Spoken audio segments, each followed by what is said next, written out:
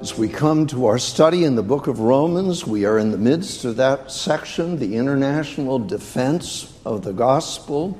And if we break this down in more detail, 9 through 11, we see the tragedy of Israel. We have seen God's sovereign freedom in election. We have seen human responsibility, or starting to see that, with chapter 9, verse 30, and on through chapter 10. With all of that, of God's sovereign election, chapter 9, then at the end, they are wrong, they are responsible because they didn't listen, they didn't seek righteousness by faith. They were responsible to do this. And now we come into chapter 10, and we're hearing that message that there is a word of faith that has already been accomplished, and it's not something hard and difficult for you to do. You don't have to go to heaven. You don't have to cross over the sea. You don't have to go down into the depths of the earth where Jesus was in the grave. All you've got to do is to take this word and believe it, but you are responsible to do so. And then in the latter part of chapter 10, it's not only that individuals we need to believe, but it is as a church that we are to make sure that the gospel is going to the ends of the earth. We need to be commissioning them and sending them to proclaim the message of Christ. I think it's good for us to remind ourselves periodically of the expanse of the Roman Empire, with, of course, Rome there in Italy as the center of this. It's beneficial to me to see all of these various little nations that were a part of that Roman Empire, to consider all the land connections through the roads, all the sea routes, everything focusing on Rome, and recognizing that at Rome, and we trust there in the cosmopolitan church at Rome, there were many nations represented, and something broader even than what we might think of a Jew and Gentile, many, many different cultures. Paul recognizes the ethnic mix in the church at Rome, and he is promoting unity among this ethnic mix in the church at Rome, saying in chapter 1 and verse 17, "My gospel is for the Jew and for the Gentile," saying here in chapter 10 and verse 12, "There is no distinction between Jew and Greek, for the same Lord over all is rich to all who call upon him." And in promoting something of that unity of the church, he has been highlighting God's sovereign freedom. God's sovereign freedom, verses 6 through 29, God is working by way of election. God's purpose is mercy, but he is sovereign as how he opens that up.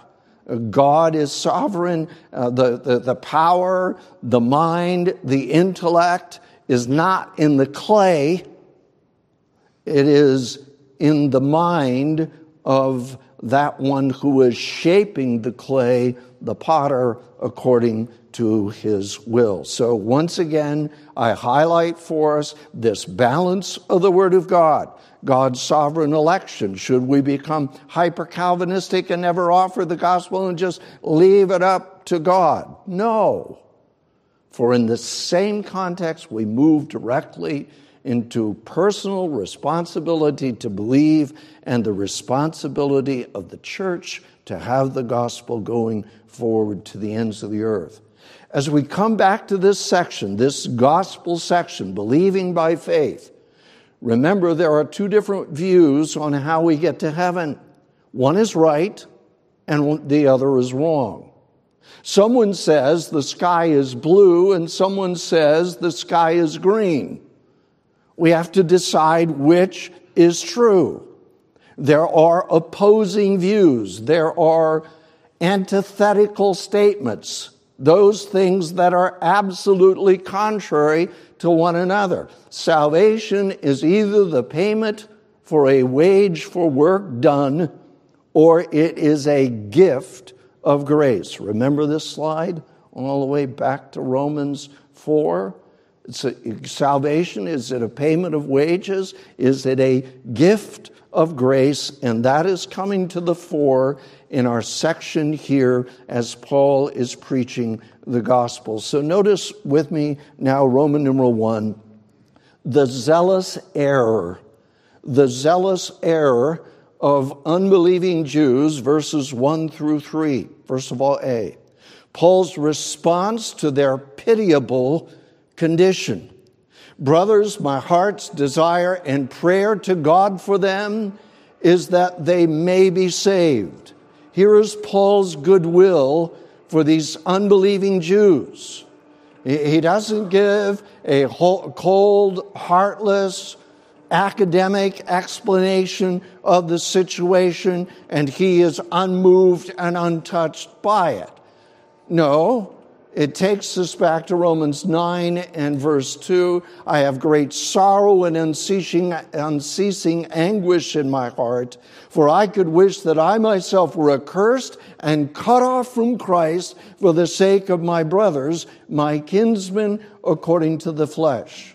The way that Paul states it here in Romans 10 is not as detailed, not as intense, but it is the same heart's desire, the same goodwill in his heart, even lower than that desire, that he wants salvation for the Jews. Secondly, Paul's response to their pitiable condition, he has goodwill. But then there is Paul's prayer for the conversion. He doesn't know which of the Jews will be saved, and therefore he broadly prays for their conversion. And in this, I think we need to consider a couple of things. One is that Paul is really exemplifying the heart of God. The God who says, I take no pleasure in the death of the wicked, but rather that he turn. There's the pleading God. Even the God who has sovereignly chosen his own, yet there is behind the universal offer of the gospel this desire on the part of God that men, women, boys, and girls would be saved. We've got it there if we think about Ezekiel 33, but we only need to go down to verse 21 and see, but of Israel, he says, all day long I've held out my hands to a disobedient and contrary people. So what we need to just see it highlighted in our minds is that you and I need to be like Paul. We need to be like Paul in the sense that we understand in our minds, so to speak, that God is absolutely sovereign and God must work. But we need to have something of the heart of the Apostle Paul, that at the same time we know this, that our heart is going out with something of desire and affection for those around us who are lost and outside of Christ. But then notice even the words here of Professor Murray as he speaks of it.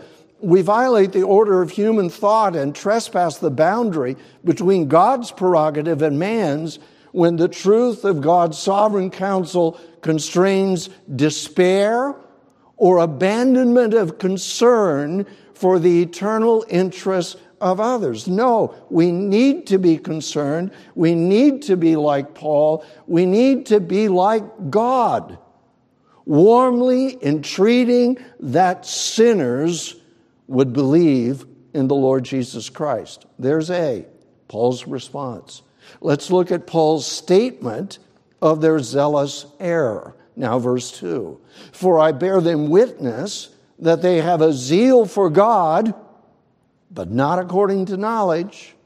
Paul testifies of their zeal. They are running. They are not walking, they are running. But Paul testifies of their error. They are running in the wrong direction. Calvin reminds us that Augustine said, it is better to limp in the right way than to run with all of our might out of the way or in the wrong way. Some of you had soccer games yesterday. Let's imagine what your teammates would think of you if in your zeal and your skill you were able to fake the goalie and then step around them and kick it in and score a goal, and you did this 3 times. Well, what's wrong with that? Very zealous. But it was a goal for the wrong team. This is what Paul's talking about.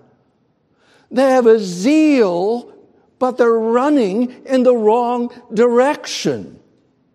And so there is something of a partial commendation here, but really he is exposing their foolishness. And as we think about this, they have zeal, but not according to knowledge. Think of what we often hear, that as long as you are sincere, it doesn't matter if you're thinking about Buddha, if you're thinking of a whole pantheon of deities like in Hinduism. It doesn't matter if you're Muslim. It doesn't matter if you're Christian. As long as you are sincere, it'll work out well for you in the end. No. There is such a thing as zeal, but not according to knowledge. The Lutheran Lenski urges us to see this by his illustration. Take poison with great zeal. The zeal will not prevent the deadly effect of the poison. And the greater the intensity of zeal devoid of true knowledge, the more damage it does to itself and to others. And this is true in all the departments of life. If you're the kid that scores 3 goals for the other team, you've been zealous, but you've been misdirected. And the more you do it, the more harm is coming to your team, and the more harm is coming to your reputation. No matter how great the zeal produced by truth, the true knowledge that comes out of God's truth brings along with it something of a balance that is very different from the disease and the injury of fanatic zeal. Here's Paul's standard. 2 Corinthians 10, verse 3. For though we walk in the flesh, we are not waging war according to the flesh. For the weapons of our warfare are not of the flesh, but have divine power to destroy strongholds. We destroy arguments and every lofty opinion raised against the knowledge of God, and take every thought captive to obey Christ, being ready to punish every disobedience when your obedience is complete. So he says, truth is not unimportant. Truth is very important. It's good to be zealous, but it must be zeal that is putting the ball in the right end of the field. This is why we engage in verse-by-verse exposition of the Scriptures. It's why we engage in a topical study of what does the Bible say about this issue. We want something better, don't we? We want something better than zeal, but without knowledge. We want a zeal that is according to knowledge. Thirdly, see Paul's explanation of their opposition to God. Now looking at verse 3. First of all, we find that they are ignorant of God's righteousness. There is a righteousness that is developed by God through the Lord Jesus Christ. One has said, it's not merely that they did not acknowledge this righteousness while at the same time knowing that it was that to which the Scriptures bore witness. They did not understand what had been revealed. They have zeal, but not according to knowledge. And this is a sad reality. Those who are unconverted, if you're not yet a believer, it's hard for you to understand grace because works righteousness is so deeply embedded in us. It's just the way that I'm in this problem, I've sinned against God, now I've got to fix it. I've got to do enough good works that are going to outweigh my bad works.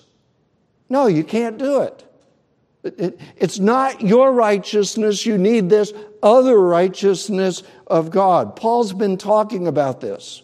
Romans 1 in verse 17 he's not ashamed of the gospel, for in it the righteousness of God is revealed. Romans 3 and verse 21. But now the righteousness of God has been manifested. Again, verse 22. The righteousness of God through faith in Jesus Christ. It's either the paycheck where I've done my deeds, I've done all these good things, and God's going to put it on the scale, and it's going to outweigh my bad things. That's not a good way of thinking about it. It's not a truthful way to think about it. Righteousness is not that it is slightly more than your bad. It's that you've got no bad. The right way to think of it is that there are these 10 windows in your life, and if there's one crack in one of those commandment windows, then you're doomed, because God has perfection as the standard. And that's why there needs to be this other righteousness, because our righteousness, which is non-existent, is certainly not going to be good enough to get us into heaven. And this is why Paul can complain. They've got zeal, but it's not according to knowledge. They should know, Isaiah 64 and verse 6b, all our righteous deeds are like filthy rags. Now, if they understood this, they would not be seeking to establish their own righteousness, that they would be looking for this other righteousness that comes from God. I was blessed to see in my Psalm 71 reading this morning, verse 2, in your righteousness deliver me and rescue me. So they are ignorant of God's righteousness. Little number 2, they attempt to establish their own righteousness. They don't appreciate the significance of Isaiah 53. All we like sheep have gone astray. We have turned everyone to his own way, and the Lord has laid on him the iniquities of us all. That's what we bring. Our sins, our filthy rags of good works, and somebody has to fix it other than ourselves. They are trying to establish their own righteousness. Thirdly, little number 3, they refuse to submit to God's righteousness. God goes through all of the trouble to send his Son to be born of a virgin. That Son lives an absolutely perfect life in this sin-cursed world. He knows thirst. He knows spittle hanging from his face. He is perfect. He goes to his death, dying in behalf of us for our sins. And God raises him from the dead to attest of our justification, and these have the nerve to say, no need, God. We don't need what you have done in Jesus Christ. We don't need this other righteousness. Did you notice this language? They refused to submit as language of my head. In the latter part of verse 3, they did not submit, they did not fall into rank to God's righteousness.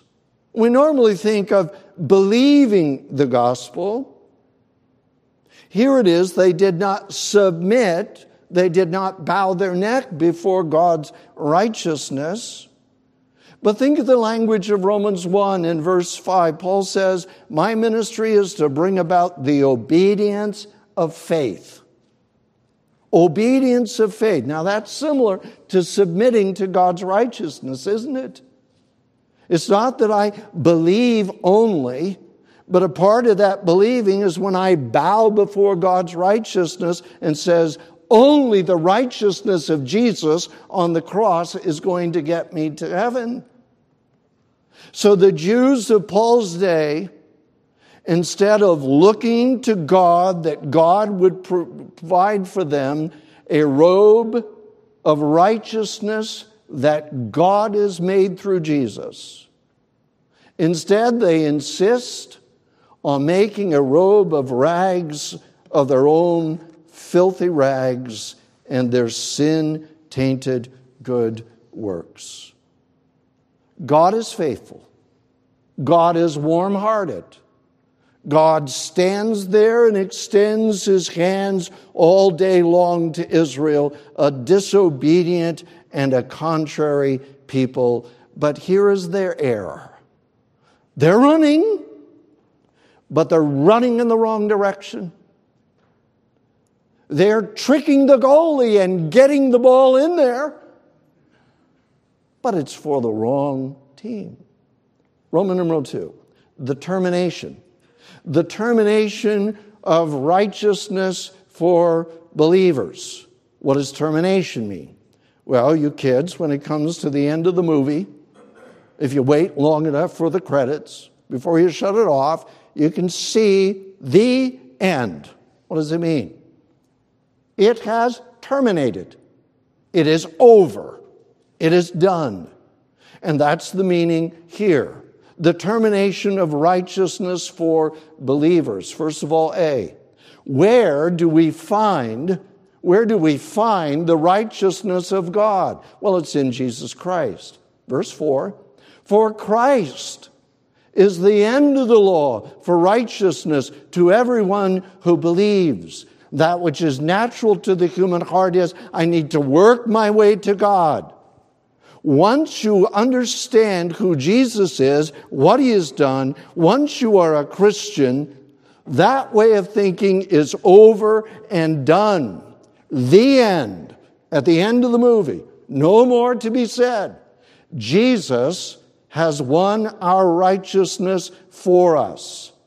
And once you understand, I could never in 1,000 lifetimes win God's favor, and now here is this perfect righteousness of Jesus Christ, then you're done with good works. You're done with works righteousness as far as trying to merit God's favor. And who is Jesus?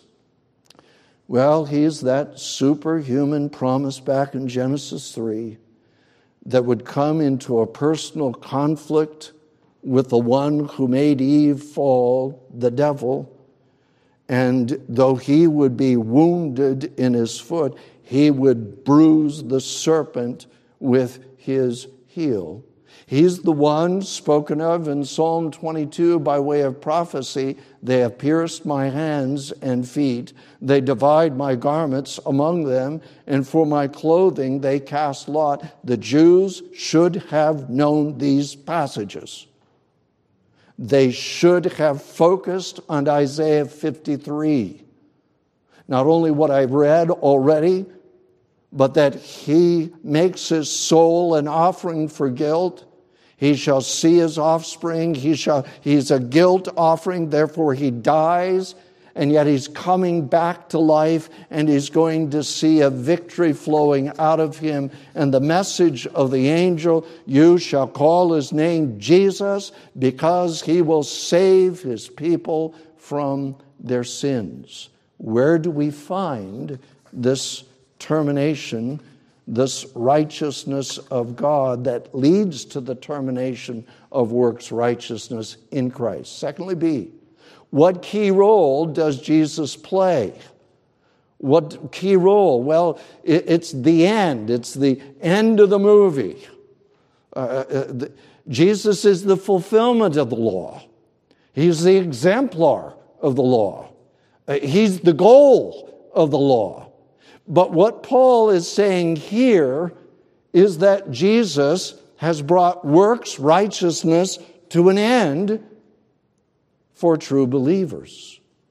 Leon Morris writes, we may certainly say that Christ is the goal of the law and that he is its fulfillment, but here Paul is saying rather that Christ is the end to the law as a way of attaining righteousness. Please understand that Paul is not saying that since Jesus came, he put an end to all use of law. If that's your understanding, then you're going to need to tell me what Paul meant when he said in Romans 3:31 regarding justification by faith. Do we then overthrow the law by this faith? By no means. On the contrary, we uphold the law. And is Paul going to throw away the law, throw away the 10 Commandments when he says that which was critical to my salvation was that 10th commandment that said, you shall not covet? And then what are we supposed to do with Romans 13 and verse 8? Owe no one anything except to love each other, for the one who loves has fulfilled the law. For the commandments, you shall not commit adultery, you shall not murder, you shall not steal, you shall not covet, and any other commandment are summed up in this word, you shall love your neighbor as yourself. Love does no wrong to a neighbor, therefore love is the fulfilling of the law. Christ is the end of the law as a principle of working in order to get to heaven. Thirdly, C, for whom? For whom? For whom is Jesus the termination of the law for righteousness of God?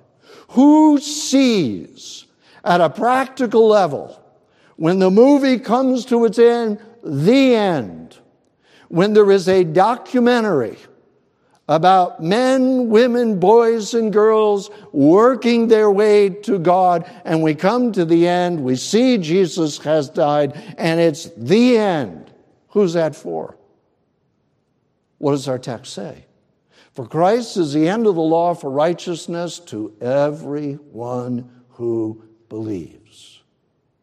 Everyone who believes. Implying that those who are trying to work their way to heaven until they settle with the Lord Jesus Christ, they're going to continue to work their way to heaven. Such may come and sit in an evangelical church, but until God works, they're not going to understand. I cannot work my way to heaven. And this principle, he's the end of the law for righteousness to everyone who believes, true of Abraham and David and Moses. Remember back in chapter 4, Paul says, my Old Testament examples of justification by faith are Abraham and David. Not two ways of salvation, but these two opposing systems. The sky is blue, the sky is green. Which one is true? Roman numeral 3. The antithesis. The antithesis. The opposition of one way of thinking to another way of thinking. The antithesis of works righteousness and faith righteousness.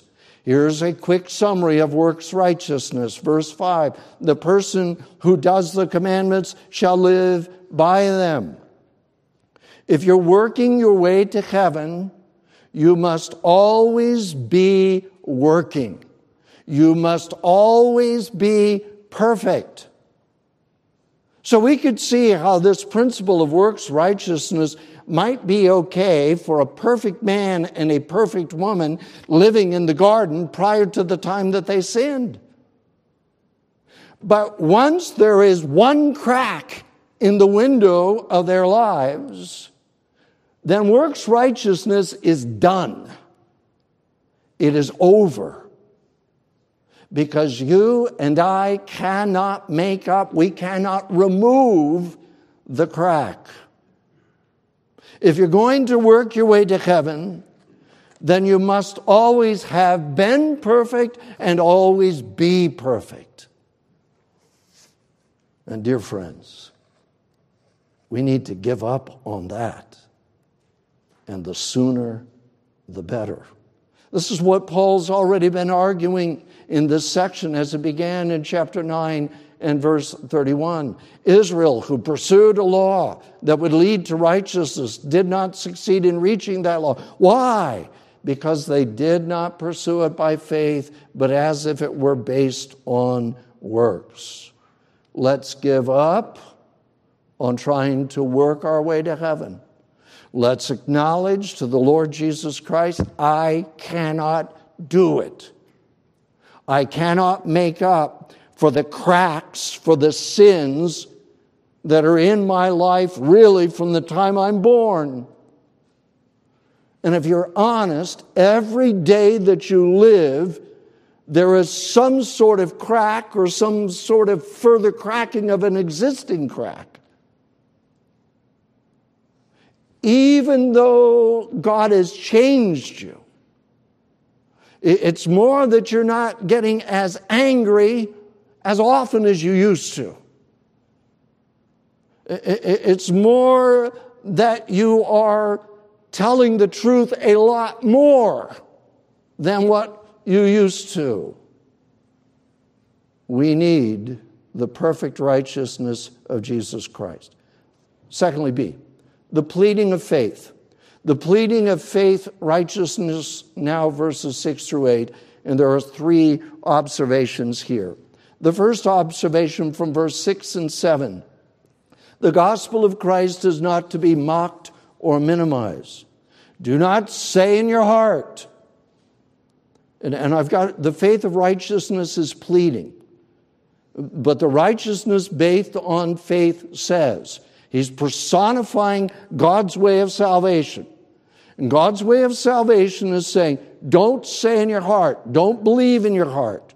In the deepest recess of your being, don't make it out that salvation is such a hard thing for you to accomplish.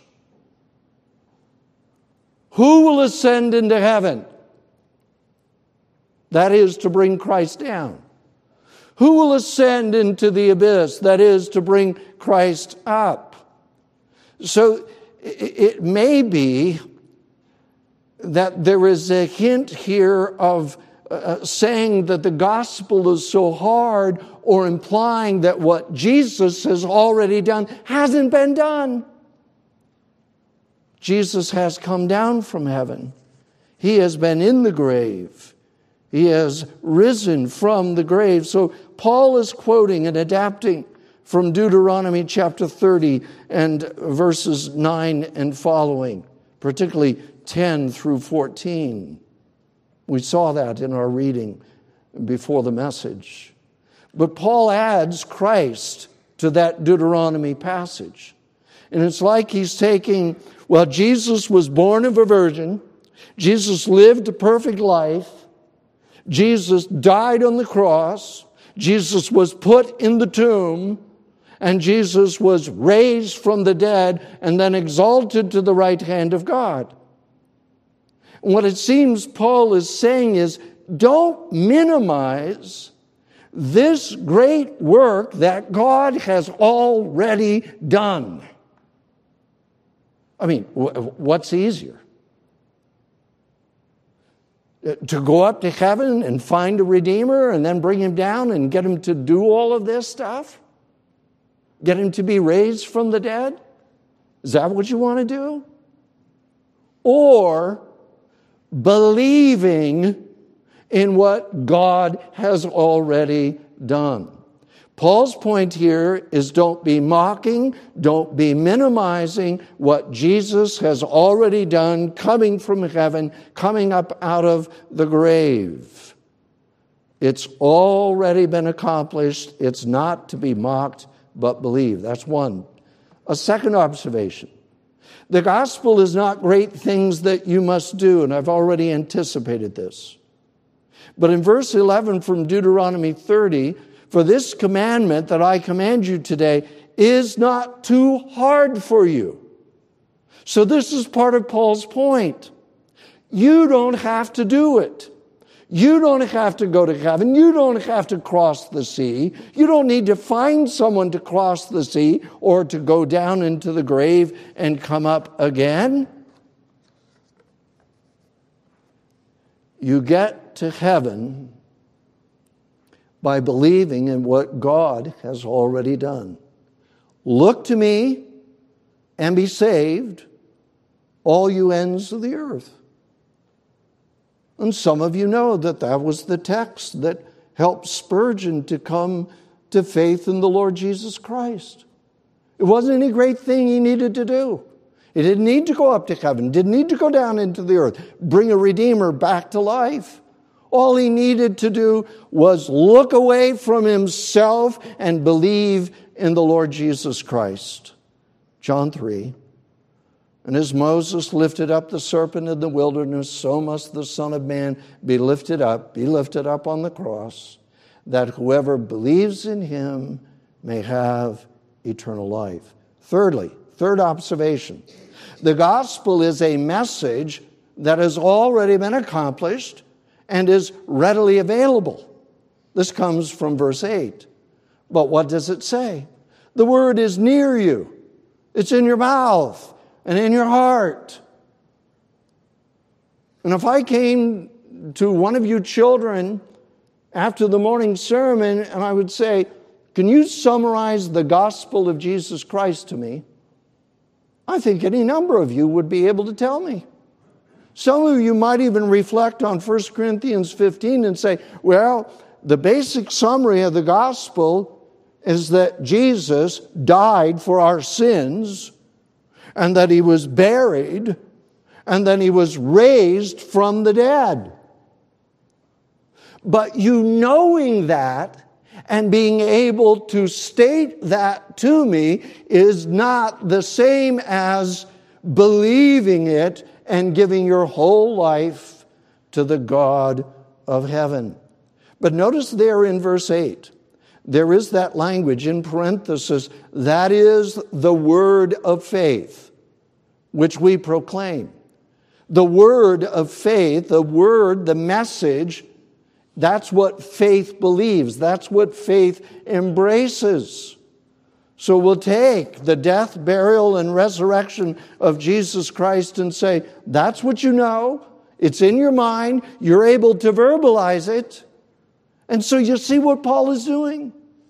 He's laying responsibility on each one of us to embrace the gospel that God has accomplished. You don't have to go to heaven. You don't have to cross the sea. You don't have to go down into the depths of the earth and raise someone from the dead. It's already been done. But what you have to do is to believe in the Lord Jesus Christ. So here we are, Romans 1 through 8. And when we come to verse 9 and verse 10, we'll stick just with verse 9. Because if you confess with your mouth that Jesus is Lord and believe in your heart that God raised him from the dead, you will be saved. And just quickly, Paul says, believe the hardest thing to believe in the gospel. And what's the hardest thing to believe in the gospel? That Jesus lived a perfect life? That he died? That he was buried? Or that he was raised from the dead? You say, well, I was raised from the dead. Well, notice what Paul puts his finger on. If you will believe from the depths of your heart that God raised him from the dead, and my friend, if you're going to believe that, then you're going to believe all the other. If you believe that he was raised from the dead, you're going to believe that he was in the tomb, he was buried. And if you believe that he was dead and he was buried, you're going to believe that he died for our sins. So believe the hardest thing that there is to believe in the gospel. Jesus has been raised from the dead. And then say the hardest thing that there is to say regarding the gospel. And will confess with your mouth that Jesus is Lord. Jesus is boss. And why is that the hardest thing to say? Well, it's because if you tell your brother, your sister, that you have believed and you are confessing Jesus as Lord, then there's got to be something in your life that is going to back it up. Believe the hardest thing. Say the hardest thing. But as we close, I want you to see that though it may be a hard thing and a struggle for you to admit your sin and a struggle for you to humble yourself and say, I need God to help me, that part may be hard. But when you think of what Paul is saying here, what you need to do to get to heaven is not difficult. You don't have to go up to heaven and find a Redeemer and bring him down. You don't have to go down into the grave and bring that Redeemer back up out of the grave. You can't do it. You need omnipotence to get up there and to get down there and to bring him up. It's already been done. And the word, the message, is in your lips and it's in your mind, and you could tell me what it is. So don't say it's so hard to become a Christian. God's made it easy. All the hard work is done. You need to admit the truth. You're a sinner. And you need the other righteousness that comes from Jesus on the cross. If you confess with your mouth that Jesus is Lord and believe in your heart that God raised him from the dead, you will be saved. Amen.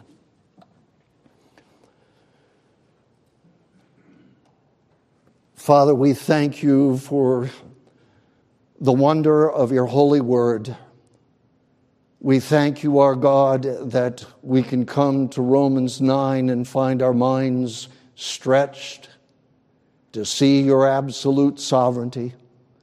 And though we don't understand it, we certainly don't understand it all, we bow before you and we say, Amen. God has spoken. And then immediately you pivot. And you, Spirit of God, hold before us our responsibility. And even in this passage that we're seeing this morning, you're speaking to us, God, telling us that salvation is not some impossible thing for us to try and accomplish. The great work has already been done. Ours is but to believe from the heart and to confess with the lips, and we will be saved. Bless your word, own it, bring spiritual life out of it. We pray in Christ's name, amen.